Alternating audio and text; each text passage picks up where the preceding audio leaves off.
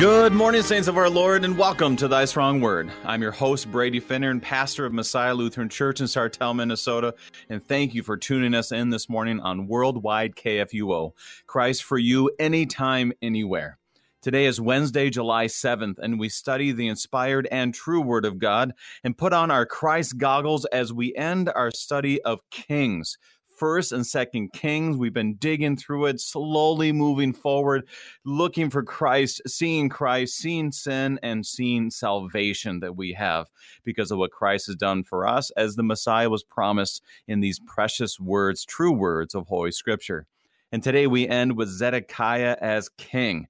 And I think our guest said it well. He said he messed up, and he messed up big. And we're going to find out how much, what does this mean for them, and what does this mean for us? The gifts are ready for you.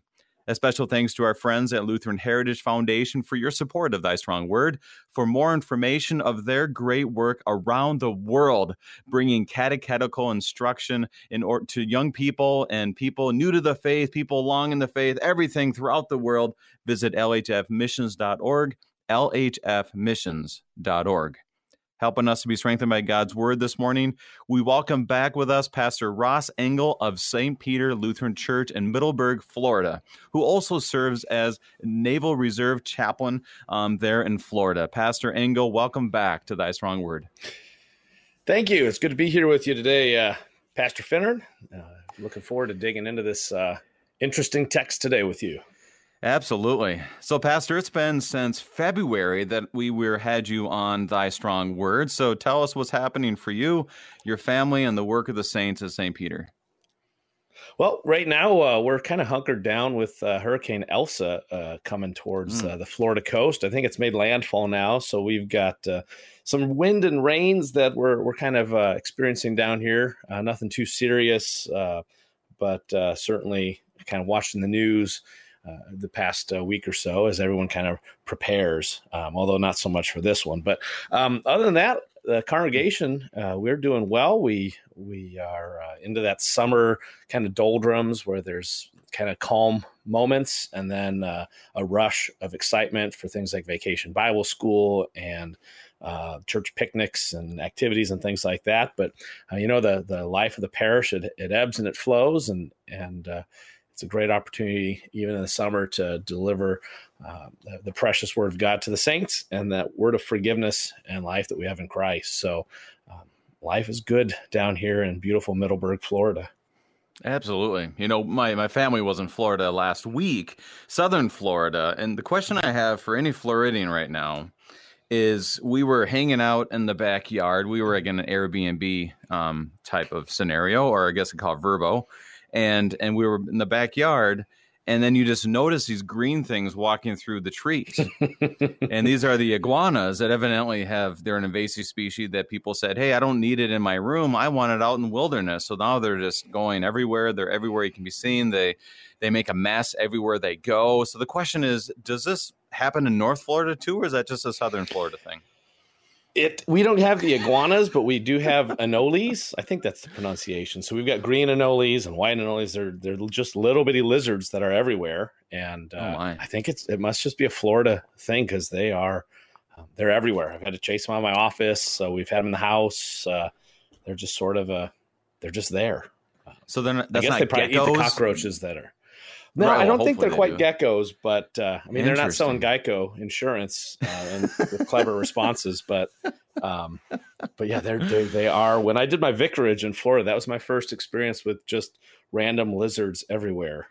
Everywhere, it's just become part of life. The kids try and catch them. You can get them to open their mouths, and you can hang them on your ears like earrings. They'll kind of clamp down. They don't really have teeth that hurt, and I don't know. Oh my. The exotic living in Florida. I like to hear about it. I like it. Yeah, we don't have that up here, but I don't know what's better or not. But either way, it's the context of where we are. So, Pastor, we'll be here for the Word of God back on the farm, as we would say. And can you begin our time as we look at 2 Kings 25? And can you begin it in prayer for us? Sure, I will do that. Let us pray. Heavenly Father, we thank you for the gift of your word, which reveals to us Christ crucified for us and our salvation. as we study today the history of your people, the history of Israel, and sort of the conclusion of the kings, we ask that you'd help open our eyes to see your grace, even in the midst of such terrible tragedy, devastation, and death, that we would have our eyes focused still on your providence and your preserving of your people. Bless our study and bless all those who hear your word this day and in our churches across the synod. We pray this in Jesus' name. Amen. Amen. If you have any, reminder to our listeners, if you have any questions, this is a live program concerning 2 Kings 25, or I guess we could even go 1st or 2nd Kings all the way through. Send us an email, kfuo@kfuo.org, or call us, 1-800-730-2727, 1-800-730-2727. Now, Pastor Engel, this is the end of our time in Kings. Now, I don't necessarily want to ask you to summarize all of 1st, 2nd Kings, but what if maybe you have a short summary or thematic understanding of when we come to chapter 25, what helps us out to understand this last chapter as we, hopefully see Christ in the midst of it? Well, as I remember, when we study through Kings, you see sort of, you get the big hitters right at the beginning, right? David and Saul, and you get some of those very familiar names, and Solomon. And then as Kings kind of progresses, you get, list of this king did this, this king angered the Lord, this one did evil in the eyes of the Lord. And so you get sort of this who's who of who the rulers of Jerusalem or who the rulers of Israel were, and whether they trusted in God or whether they didn't. And into the midst of these actions, then you have the prophets, you've got the declarations of kind of judgment, law, and gospel coming forth to the people. And I think what we see here as we come to the conclusion is the people of Israel have been doubting the prophecies. They don't believe God would ever do the things that he spoke through the prophets that he would do.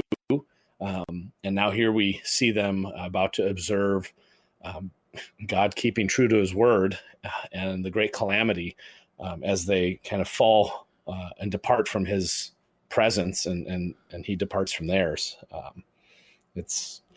I admit I haven't listened to as many episodes, the 1st and 2nd Kings. It's just such a long book, and so I'm not sure what you've done recently, but I know you've had some good brothers on and some former classmates of ours too. So it's been fun to kind of listen to those. And I got to say this: one of our classmates, Pastor Jason Bredesen, and you know Jason, on Friday we were on the program. And all of a sudden, I lost him, so I thought. And I just kept going. I kept going and just wondering what's going on. Well, it ended up that finally the people at KFUO are like, no, you're the one that's lost. He's the one who's taken over. And so I'm talking to myself, basically, and he's taken over. And obviously, you know Pastor Bredesen well. He did great. He took over and ran with it and was very faithful. It actually happened twice. So he said he stood in by the command in the stead of KFUO to take over for my job. So anyways, but you're exactly right. We've had great guests, and I love how you laid it out. It isn't quite that simple. Obviously, you're not trying to make it that simple, but you got the big hitters, and you got Elijah, and you got all of these things, but it does drag on. There's been times where I'm like, I just want like more than one good king in a row. Like there's been occasional kings, and you just kind of want to see something really flow through. But then at the same time, it's very earthy. I think one pastor said it. Is very, very much so of what we see in our own world, that as much as we try to cover ourselves with, wash ourselves clean and to put the nice clothes on and to talk a good game, boy, there's this dirt that clings to us and a past and a history when we realize how fallen we are and those who surround us. And so that's why we need the Lord. That's why it's called Thy Strong Word, is because this isn't Thy Strong Us, it's Thy Strong Word that clings us and keeps us together. So any other last thoughts before we start digging in here, Pastor? As you were talking just now, I'm reminded to when Israel demanded the king, right? They demanded a king just like everybody else. And God, through the prophet, gives them a warning of what to expect. And I think in 1st and 2nd Kings, you see all those things that God had warned his people. Hey, when you have a king, these are the things to expect. And sure enough, the kings live up to what God says they should be afraid of. So as we look at today, we have Jerusalem has been captured, and this is where it gets a little confusing. In chapter 24, Jerusalem's captured, and I want to make sure I say this correctly, is that they're captured. The king has basically submitted himself to the king of Babylon, Jehoiachin, and as they're looking at that, then the king of Babylon says, no, the king now is Zedekiah. So Zedekiah is the king appointed by Nebuchadnezzar, which does not seem to be a good plan, much like you said about the kings. Like, well, do you really want a king? Okay. Well, now Babylon is starting to appoint the king. So this is just not looking to end well. Any thoughts on that as we begin this chapter? It doesn't seem it's going to end well. Any thoughts? No, it definitely doesn't end well. Zedekiah is young, right? He's 21 years old. He reigns for 11. He does what's evil in the eyes of the Lord. And essentially he's a proxy, right? He's ruling Jerusalem on behalf of Nebuchadnezzar, on behalf of, Babylon. And, that seems to become a trend for Jerusalem, because when we get to Christ, Jerusalem is also being ruled, and Israel being ruled by proxy. They're conquered people with some sense of rulership. Like King Herod wasn't really king; he was one of multiple kings, but they kind of purported themselves that way. So it just seems to be the trend. Israel becomes conquered.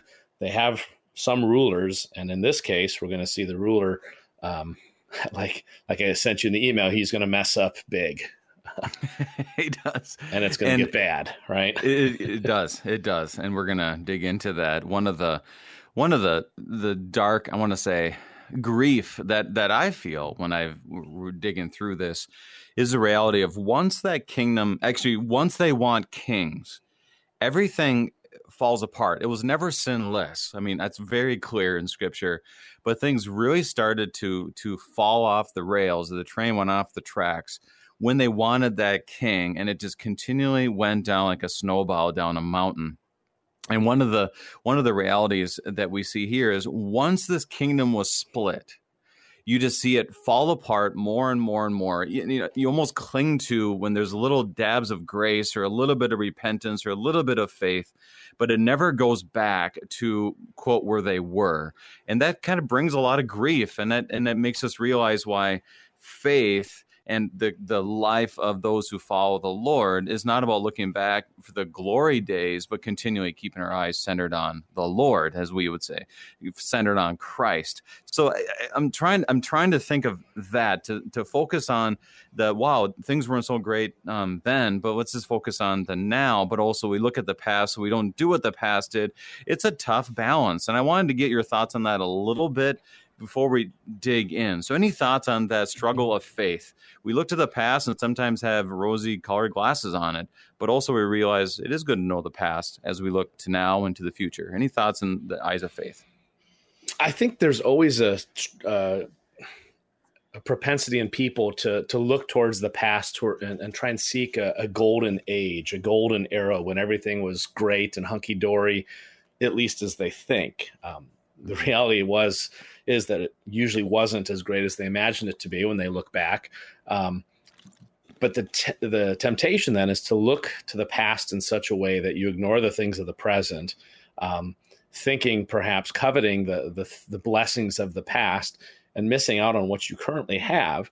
But then, of course, there's also the problem where you end up, if you swing too far and all you do is look towards the present, you forget the promises that await you in the future. And so death then becomes this terrible end rather than, say the promise of the resurrection that we have in the future. And so Lutherans are good with living in the tension, right? We learn the past, we treasure the things that have been handed down to us from generation to generation. We live in the present. We have a heart towards missions and the proclamation of the gospel, because ultimately, in the end, we know that what we have to look forward to, the resurrection, the return of Christ in the last day, the breathing into our graves and dwelling then forever in the presence of the Lord, body and soul. I mean, that's what we have to look forward to. And that hope gives us the strength to live through whatever difficult times we might be enduring at the current moment or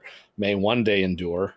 As long as we have our hope placed in the right things and the promises of God and his word, we can make it through the shameful parts of our past, the difficult parts of our present, and live in the hope of the future. That's a great overview. Is really what First and Second Kings is all about. To see the light in the darkness and to grieve our way through. So let's dig into the text, shall we? Verses 1 through 3, 2 Kings chapter 25. And reminder to our listeners, we'll be reading from the English Standard Version. We'll be reading the first 3 verses. In the 9th year of his reign, in the 10th year and the 10th day of the month, Nebuchadnezzar, king of Babylon, came with all his army against Jerusalem and laid siege to it. And they built siege works all around it. So the city was besieged until the 11th year of King Zedekiah. On the 9th day of the 4th month, the famine was so severe in the city that there was no food for the people of the land. So I kind of had to look up a few words in this: siege, besieged, and siege works. So basically, what's happening in these first 3 verses, Pastor? So they're surrounded, right? The army is encamped around the city, and Jerusalem had its great walls, and these siege works then would have been the weapons of war to breach a castle wall or a city wall. If you think back to maybe this is where you have, I'm thinking perhaps of the Lord of the Rings with some of the warfare in there. You've got your battering rams, you've got your towers that would be pushed up against the building, and people would be able to get over the walls. Siege works, just all sorts of weaponry that would have had to have been assembled outside the walls, right? They didn't necessarily travel with those things, but they built them and then brought them forth against the city walls. And of course, then you have the added benefit of siege. So no goods are going in, no goods are coming out. So whatever is in the city is in the city. You don't have airdrops happening. You don't have supply drops or folks coming in from outside to help. And it sounds like you've got people that are sneaking out, but you don't have any sort of what you've got is what you've got as you watch the enemy mass around you, building their weapons of war. And why would they surround it in such a way? What is the ultimate goal for Babylon? Well, is it to teach a lesson? I mean, King Zedekiah was going to be a puppet, right? He was going to be sort of a ruler by proxy, and he could have probably done that for quite some time, except he first does evil in the eyes of the Lord, which is not a good thing, and then he rebels against the king of Babylon and turns him essentially from benevolent overlord to now we must crush these people for their insolence. And that's kind of where we pick up as Nebuchadnezzar besieges. That's just a great word. Besieges Jerusalem. Yeah, it just surrounds them, so there's no option of anything, no food. We hear, I think you mentioned in Lamentations, where you starve the people out. Like, it's just this slow battle of what are people going to do once they start getting hungry? And it's not a good thing. I pray never for that to happen for anybody that we know, because that's when you're going to see the fallenness of humankind very, very, very quickly. And that's basically what their plan is. And for Zedekiah, we hear in Jeremiah, and there's so many connections to Jeremiah in this, and First and Second Chronicles with this, as far as we look at everything. And basically they're saying, hey, you just kind of hold tight, and God will sustain you. But that doesn't work for him. He wants to do his own thing, and so he's not only denying the Lord, now he's denying the prophet, and he's even denying the Babylonian king. So basically, he's not good with anybody. Zedekiah is not the worst. He doesn't mentioned as the worst, but he's he's pretty awful in this whole thing. So any thoughts on the other thoughts on the first few verses? Well, and you've got this confidence too of Jerusalem, right? There are people who anytime someone says you will never breach these walls, that doesn't turn out too well. And Jerusalem, I think, is living on the mindset that you're not going to get through these walls. We can hold you off through these walls because no one has breached them in all this time, and so they think maybe we can just wait them out, and they can't. They run out of food, and like you said, Lamentations 4 gets pretty gruesome about what they have to do. I mean, resorting to cannibalism in places to survive, and just horrific things. So their confidence perhaps is in their walls and in their earthly rulers, and they are facing a much larger force than they can withstand. And there is how do you say it? There is a false confidence that we will proclaim as human beings where, don't worry, it'll get better. It'll get better. And so they saw the temple get completely cleaned out. Yesterday with Pastor Kevin Parviz from Kai V Shalom, congregation in St. Louis, he just said it so beautifully. We made a lot of connections of the stripping of the temple to Holy Thursday, right? We just stripping of the altar and the stripping of Christ, and there's kind of we kind of implied it yesterday, where it's kind of like, okay, the temple is completely cleaned out. How could it get any worse? And we tend to do this to each other as human beings. We're like, well, don't worry, it will get better, when that was just not true. So there's that kind of false confidence in some of these cliches that they probably were having as well. We're God's people. We got a big wall. We go through the whole list. But even after the whole list, that, quote, things might not get better.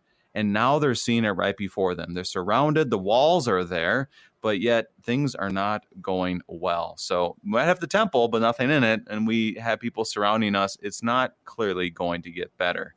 And so that's the things we have to think about when we move forward. So any other thoughts before we move on in the text? No, I think we can move on. Let's do it. You've got something. No, I got nothing. 4 through 7. Then a breach was made in the city, and all the men of war fled by night by the way of the gate between the two walls, by the king's garden, though the Chaldeans were around the city. And they went in the direction of the Arabah.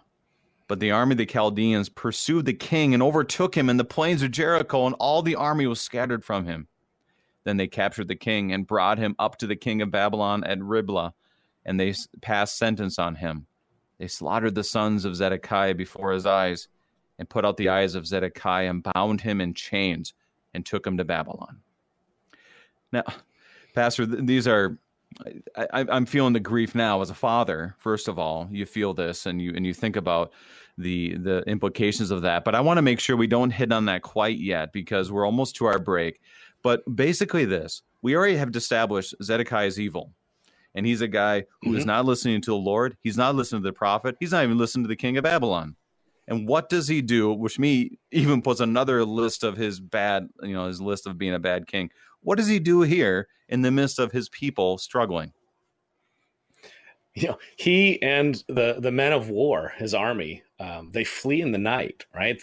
They're besieged, they're surrounded, there's a breach in the wall, and the king and his warriors essentially leave the women and children to fend for themselves. And I know in the email I sent you in preparation for this, I told you that I often root for the bad guys to get theirs when we're watching a movie. And it's almost a good thing that these guys don't get away with their escape, because what cowardly act here? I mean, the king of Israel was to serve in a way in the stead of God among the people, to protect the people, to stand between them and the enemy, in the same way we might look at good government as a gift from God, right? And so here, rather than even stand in such a way, they leave in the night. I mean, it doesn't get much more cowardly than that, right? For a king and the warriors to leave. And I think about this.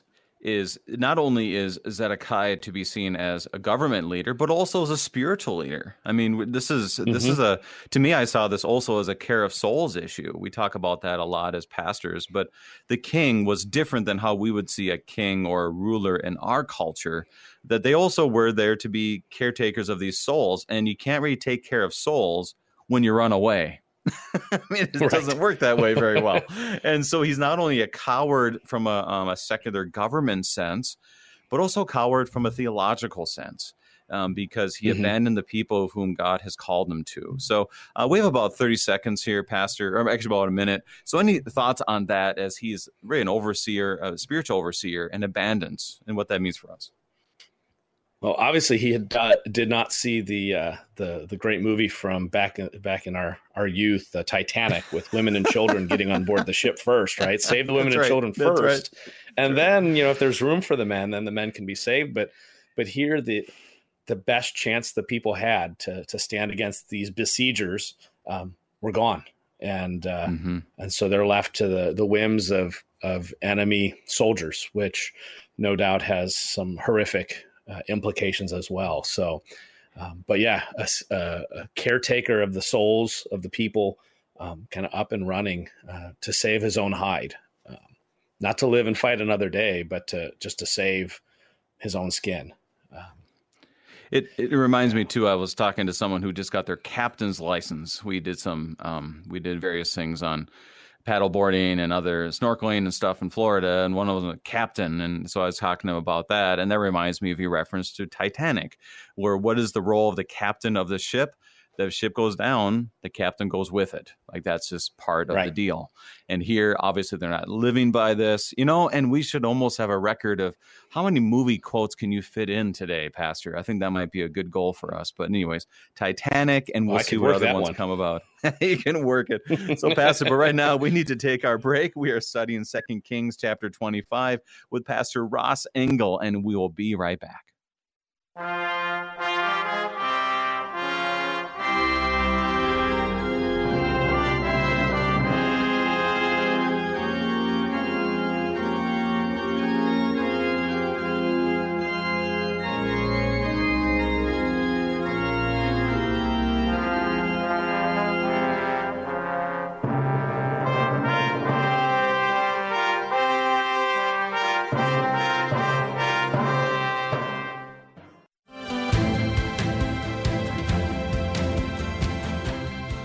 Wednesday on Issues Etc., we'll have Pastor Chris Rosebrough answer the question, did Stephen Furtick claim to be God? We'll continue our series, responding to Roman Catholic proof text, talking with Dr. Stephen Parks about Romans 3:28 and the doctrine of justification, and its media coverage of religion with Terry Mattingly.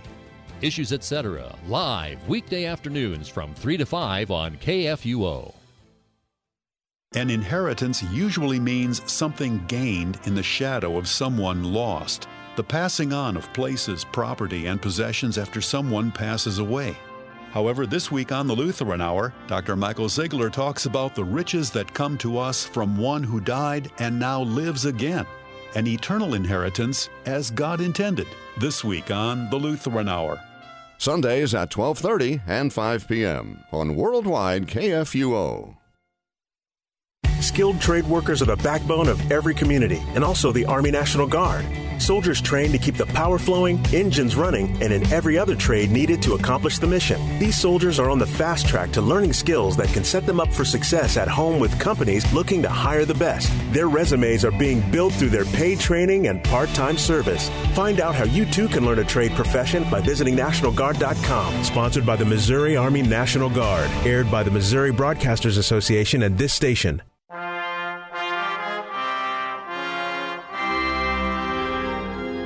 And welcome back. We are studying 2 Kings chapter 25 with Pastor Ross Engel.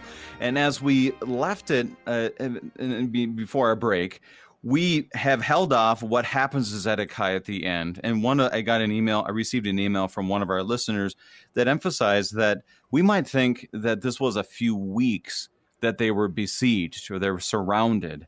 But it actually, according to what we understand, was 19 months. Pastor, did you find anything on that? I guess I hadn't looked that part up specifically, but he said 19 months. Does that sound about right? It seems correct to me. I mean, that we're talking besieged to the 11th year of King Zedekiah. There's some dates listed in chapter 25.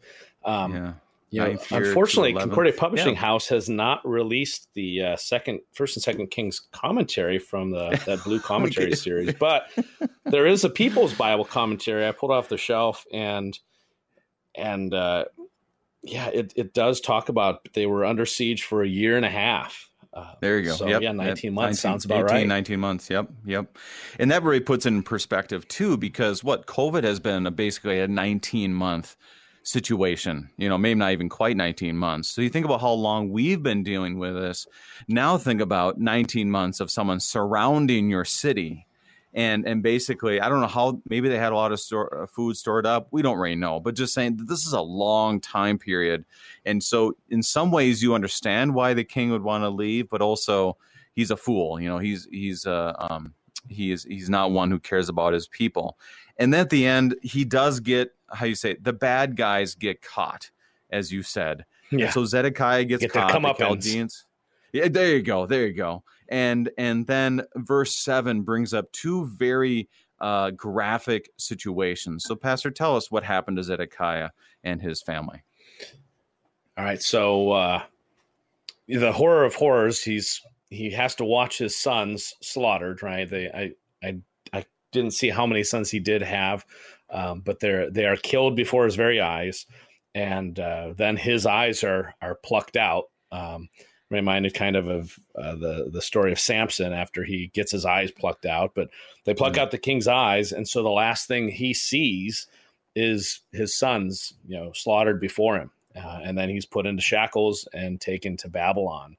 And what a horrifying thing to have as the last image your eyes see. And that's something that I would guess. I mean, you're a father, I'm a father. And the more you talk to fathers who are more elder than us, I would say elder fathers, is that you kind of have this vision when your kids are little that you will not that you won't be worried about your kids when they're older, but that's not true. I mean, I feel like I'm more worried now than I was when they were born. But it's interesting.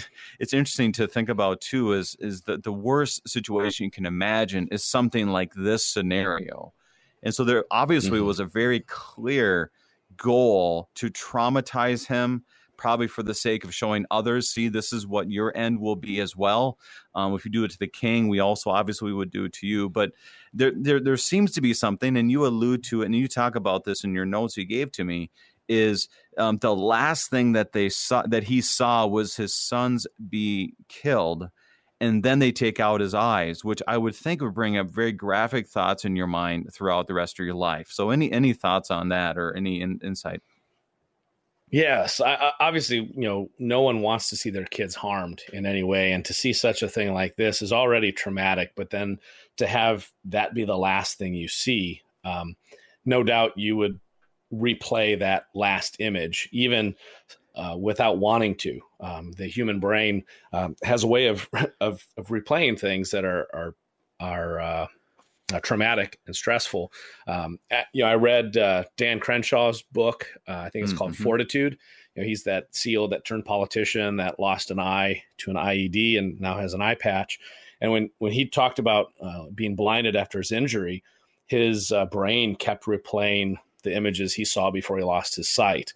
I imagine, at some point that could drive a person crazy, right? To have that be the image you see, sort of the movie that's played in your mind when you try to go to sleep at night. Obviously, when you're blinded, sleep and day, those things are difficult as well. There's all sorts of medical conditions that people who were able to see and now have lost their sight completely endure.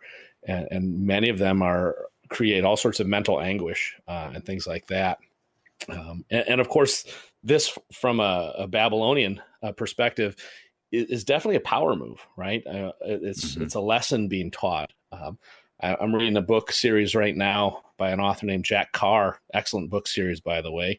Pretty gruesome, pretty violent, unfortunately. And one of the scenes, the bad guys are teaching a lesson to some people, and they're forced to watch their loved ones be essentially eaten alive by these giant ants, I guess, that live in Africa. And they have to sit there and watch their loved ones essentially be tortured to death, and the emotional thing that happens. But it's done as a lesson. If we're not just going to punish you, we're going to make you see your family suffer and then punish you. And I think that's what Babylon's doing here. I mean, it seems to be a classic power move to show, hey, we will punish not just you, but the people you care most about. So don't mess with us. Don't betray us. Don't fall out of our favor. And Zedekiah certainly fell out of their favor. And that's just a very stark reminder of the darkness that has come upon God's people.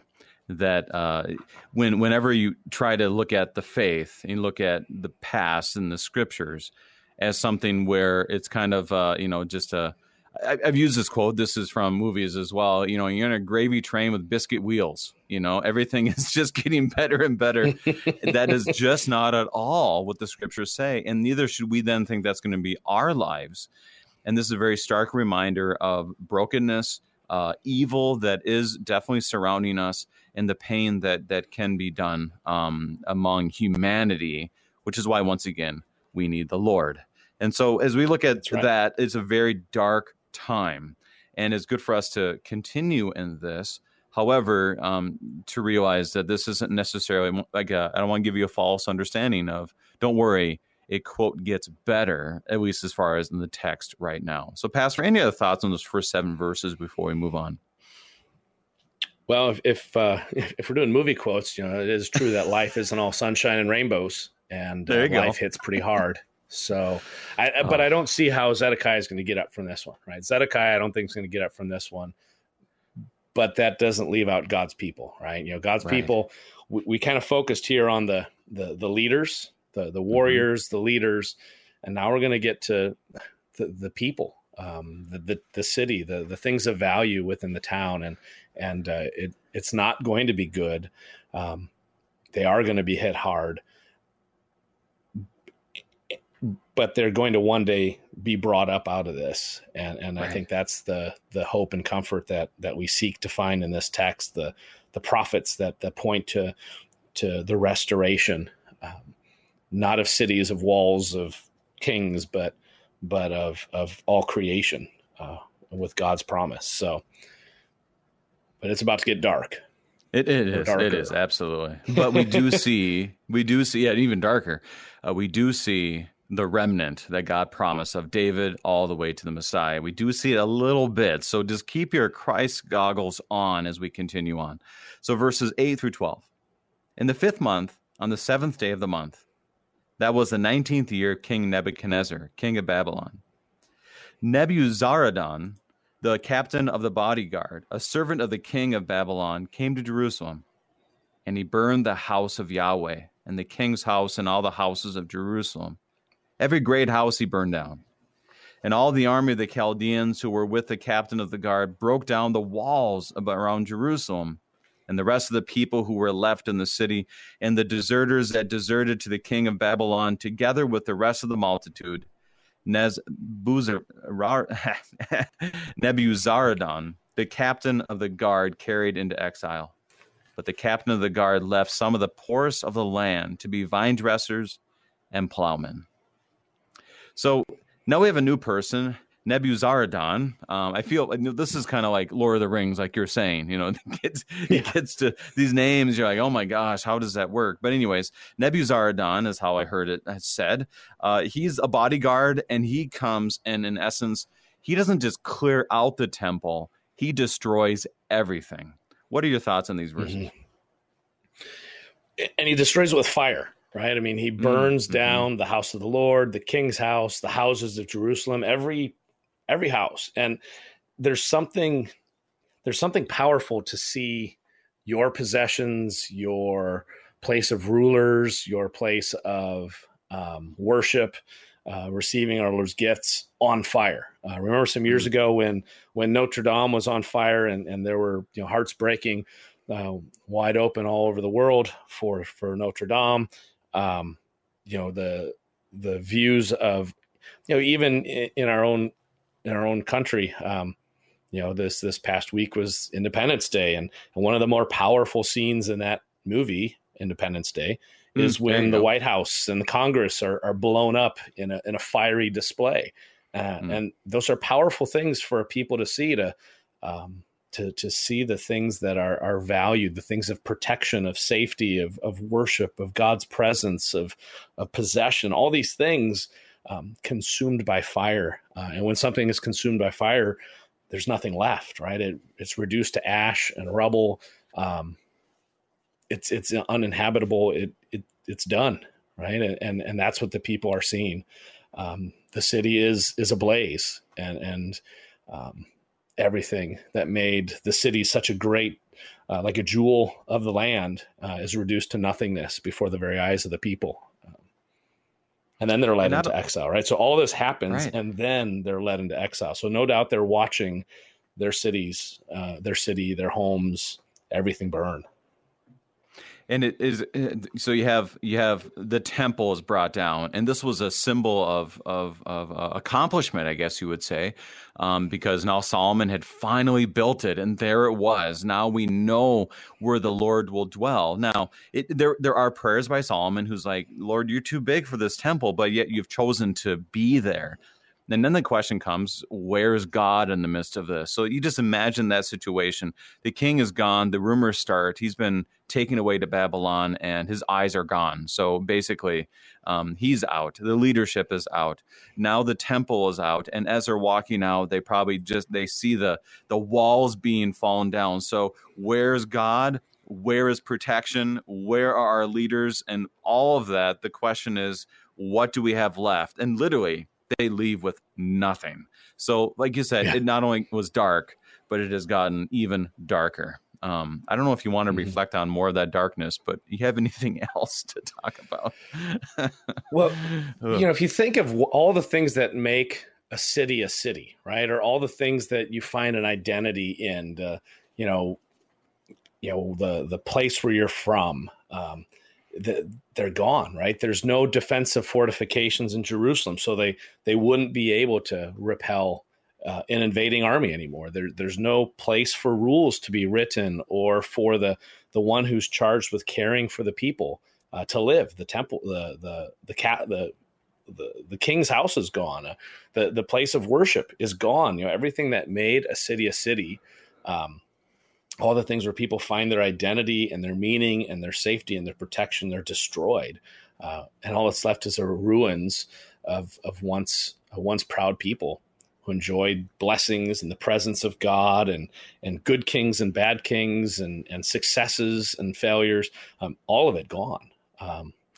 If there was a sports team stadium, it was probably leveled as well. And so they didn't even have a home team to root for. Everything's been snatched away from them. And so they have no place to call home. They're now orphans. They don't even have a home to return to because it's been destroyed. So, I mean, it's got to be a devastating and demoralizing moment here to see everything reduced to ashes. In verse 12, I think makes a transition that Pastor Parviz really highlighted yesterday so well. As he said, you look at all of this and you look for a remnant of, wait, I thought the promise was that he would continue to have that lineage basically from David all the way to the Messiah. And how does this work when all the people are taken away?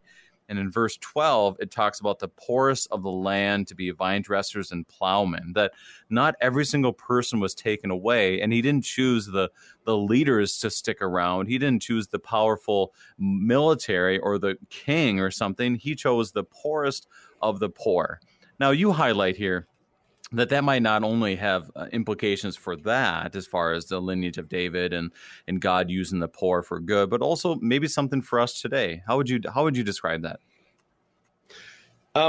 So they leave the poorest of the land behind, and they're given two tasks: vine dressers and farmers. And if you think to Jesus' parables, if you think to the words of the prophets, the Psalms,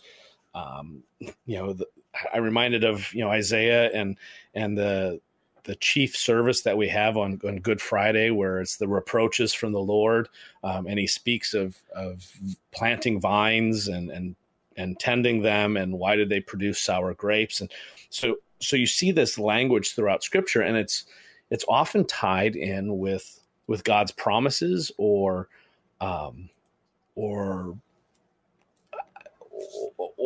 God, the humble manner in which God cares for his things, vine dressers, grapes, the celebration that comes forth with wine. I mean, we could probably make a sacramental tie, but farmers tending sheep or farmers tending land. I know I was trying to figure out how best to send it to you ahead of time, but it's sort of that tie to the church, a duty of caring for something that isn't even a shadow of what it once was. And so, as pastors in the church, we care for God's people, but we're only a shadow of what we were prior to sin's effects. And yet one day we will be in the resurrection, restored fully, but we care for something that isn't how God intended it to be. And yet we tend our flocks, our congregations, with hope, with purpose. Of course, there's sorrows connected too. And no doubt those poorest of the land who are left behind to be vine dressers and farmers perhaps saw purpose. Maybe they had hope. Of course, they had sorrows as they looked at their once proud city. They're weak, they're agrarian, tending a barren place, but a place where God had connected his promises, a place where God had connected his presence among his people. I don't know if I was making a stretch in going that route, but as soon as I read that verse 12, my mind immediately went to, the parables of our Lord and the humble manner in which, pastors care for churches and churches, scatter the countryside and the purpose they have. And it's a joyous purpose that we have as pastors and churches, but there's also, sorrows to it, because we do still feel the effects of sin and death, and that impact of living in a sinful world. So, I don't know. Did you have any thoughts on that? I thought it worked very well. Was it good? Well, okay. Well, I think it connects very well in the sense of what we talked about at the beginning, is that you look to the past and sometimes you have a high view of it, and we have to go through the grief of trying to understand why is this happening now with the hope that we have in the future, but yet learning from the past, repenting of sin, and continue to move forward. And all of that comes into every single person, every single situation where we have to care for them as God's people. And so I think that's a good segue for us as we look to the rest, because it doesn't necessarily get better, but also we're kind of getting short on time, so we have to continue on. So verses 13, we'll go all the way to 21. And the pillars of bronze that were in the house of Yahweh, and the stands in the bronze sea that were in the house of Yahweh, the Chaldeans broke in pieces and carried the bronze to Babylon. And they took away the pots and the shovels and the snuffers and the dishes for incense and all the vessels of bronze used in the temple service. The fire pans also and the bowls that was of gold of the captain of the guard took away as gold, and what was silver as silver. As the two pillars, the one sea, and the stands and Solomon that made for the house of Yahweh, the bronze of all the vessels was beyond weight. The height of the one pillar was 18 cubits on the capital of bronze. And the height of the capital was 3 cubits. Lattice work and pomegranates, all of bronze, were around the capital, and the second pillar had the same with the lattice work. And the captain of the guard took Sariah, the chief priest, and Zephaniah, the second priest, and the 3 keepers of the threshold. And from the city he took an officer who had been in command of the men of war, and the 5 men of the king's council who were found in the city, and the secretary of the commander of the army, who mustered the people of the land, and 60 men of the people of the land that were found in the city. And Nebuzaradan, the captain of the guard, took them and brought them to the king of Babylon at Riblah. And the king of Babylon struck them down and put them to death at Riblah in the land of Hamath.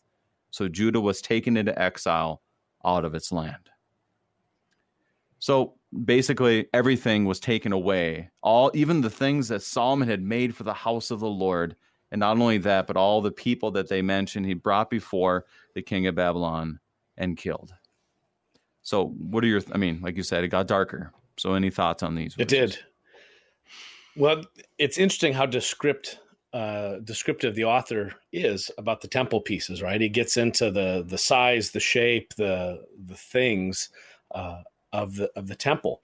And so what you get a glimpse of is a reminder of the beauty and the majesty of this temple that Solomon had built, the dwelling place of God, which had been now vacated by God, stripped bare, pillaged, the precious metals probably melted down in some ways and taken away as spoils of war. And immediately I went to thinking about the things of our own church and the horrors that people would have of someone coming in and melting down our communion ware or burning our altars or pulpits or the cross as an act of victory over a demoralized and defeated people, and to essentially take the special things of God, the reminders of his presence, the reminders of his gifts, and reduce them now to nothing, or even worse, repurpose them for profane things. And just the sorrow that would have been filled with these people's hearts, perhaps even greater than a king watching his son slaughtered and having his eyes plucked out. These people then see the temple, the presence of God plundered, destroyed, and then they're killed. Put to death in the land of Hamath. So the last thing they would have seen with their eyes before death would have been the death or destruction of the temple and everything that went with it. So perhaps a parallel to previously with King Zedekiah. Mm-hmm. I didn't think about that. That's a very good point. And, there's other parts of Scripture that does look at this. Jeremiah 40 through 44 covers many of these events. Mm-hmm. And we really can't get to that right now, but it does just show us first of all, the preaching task of Jeremiah is quite awful as far as what he had to proclaim and his whole ministry. And right now on KFUO, Pastor Tim Apple has been studying Jeremiah. He's on at 8:00. And so it's been very much so a parallel reality for both of us of looking at the very difficult time in God's people's history. And now, we have this connection with Egypt. We have all these things happening. But at the end of the day, everything is about as dark as we can imagine. Now, Pastor, we are kind of short on time, so I'm going to finish out our verses and have you wrap up what we have in our text today. So 22 all the way to the end in verse 30. And over the people who remained in the land of Judah, whom Nebuchadnezzar, king of Babylon, had left, he appointed Gedaliah, the son of Ahikam, son of Shaphan, governor.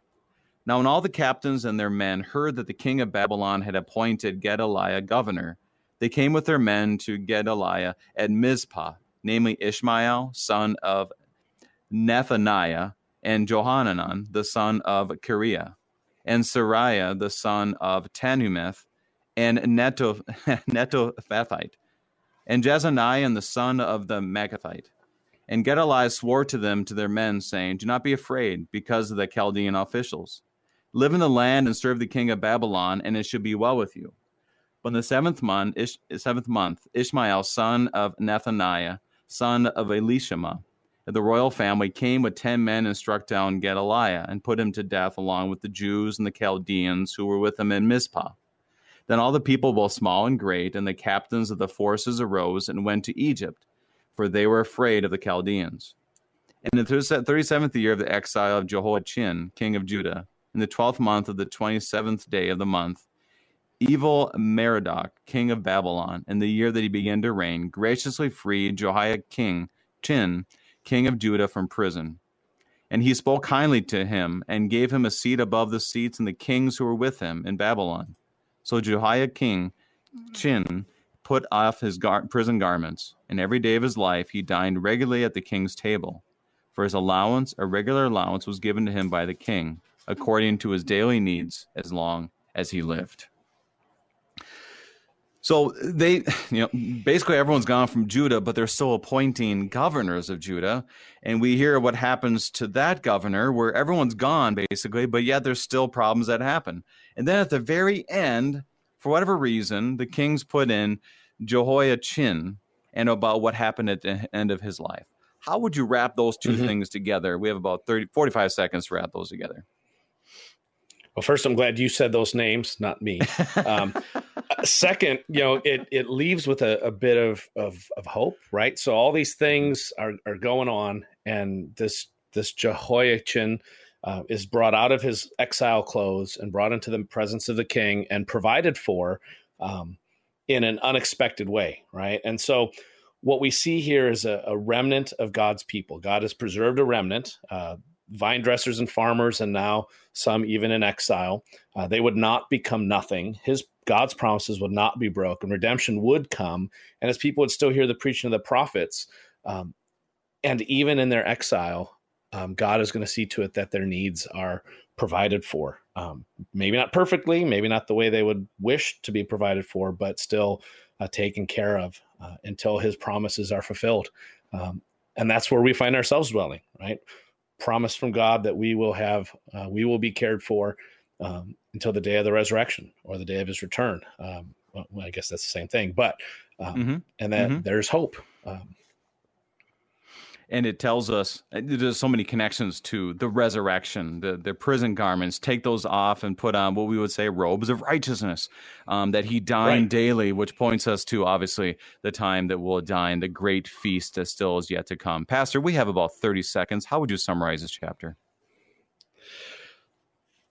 The darkness, there is a light that shines in the darkness, right? And the light that shines is the promise of God that he will not leave or forsake his people, that even in exile, even in death, like you said, he'll be clothed with the righteousness of Christ. We will be brought forth from the prison garments of the grave and clothed in the righteousness of light and life to dwell in the presence of the true King, God of heaven and earth, Yahweh, for all our days, till in perpetuity, to forever. And what hope we have in that, even in the midst of such horrific darkness.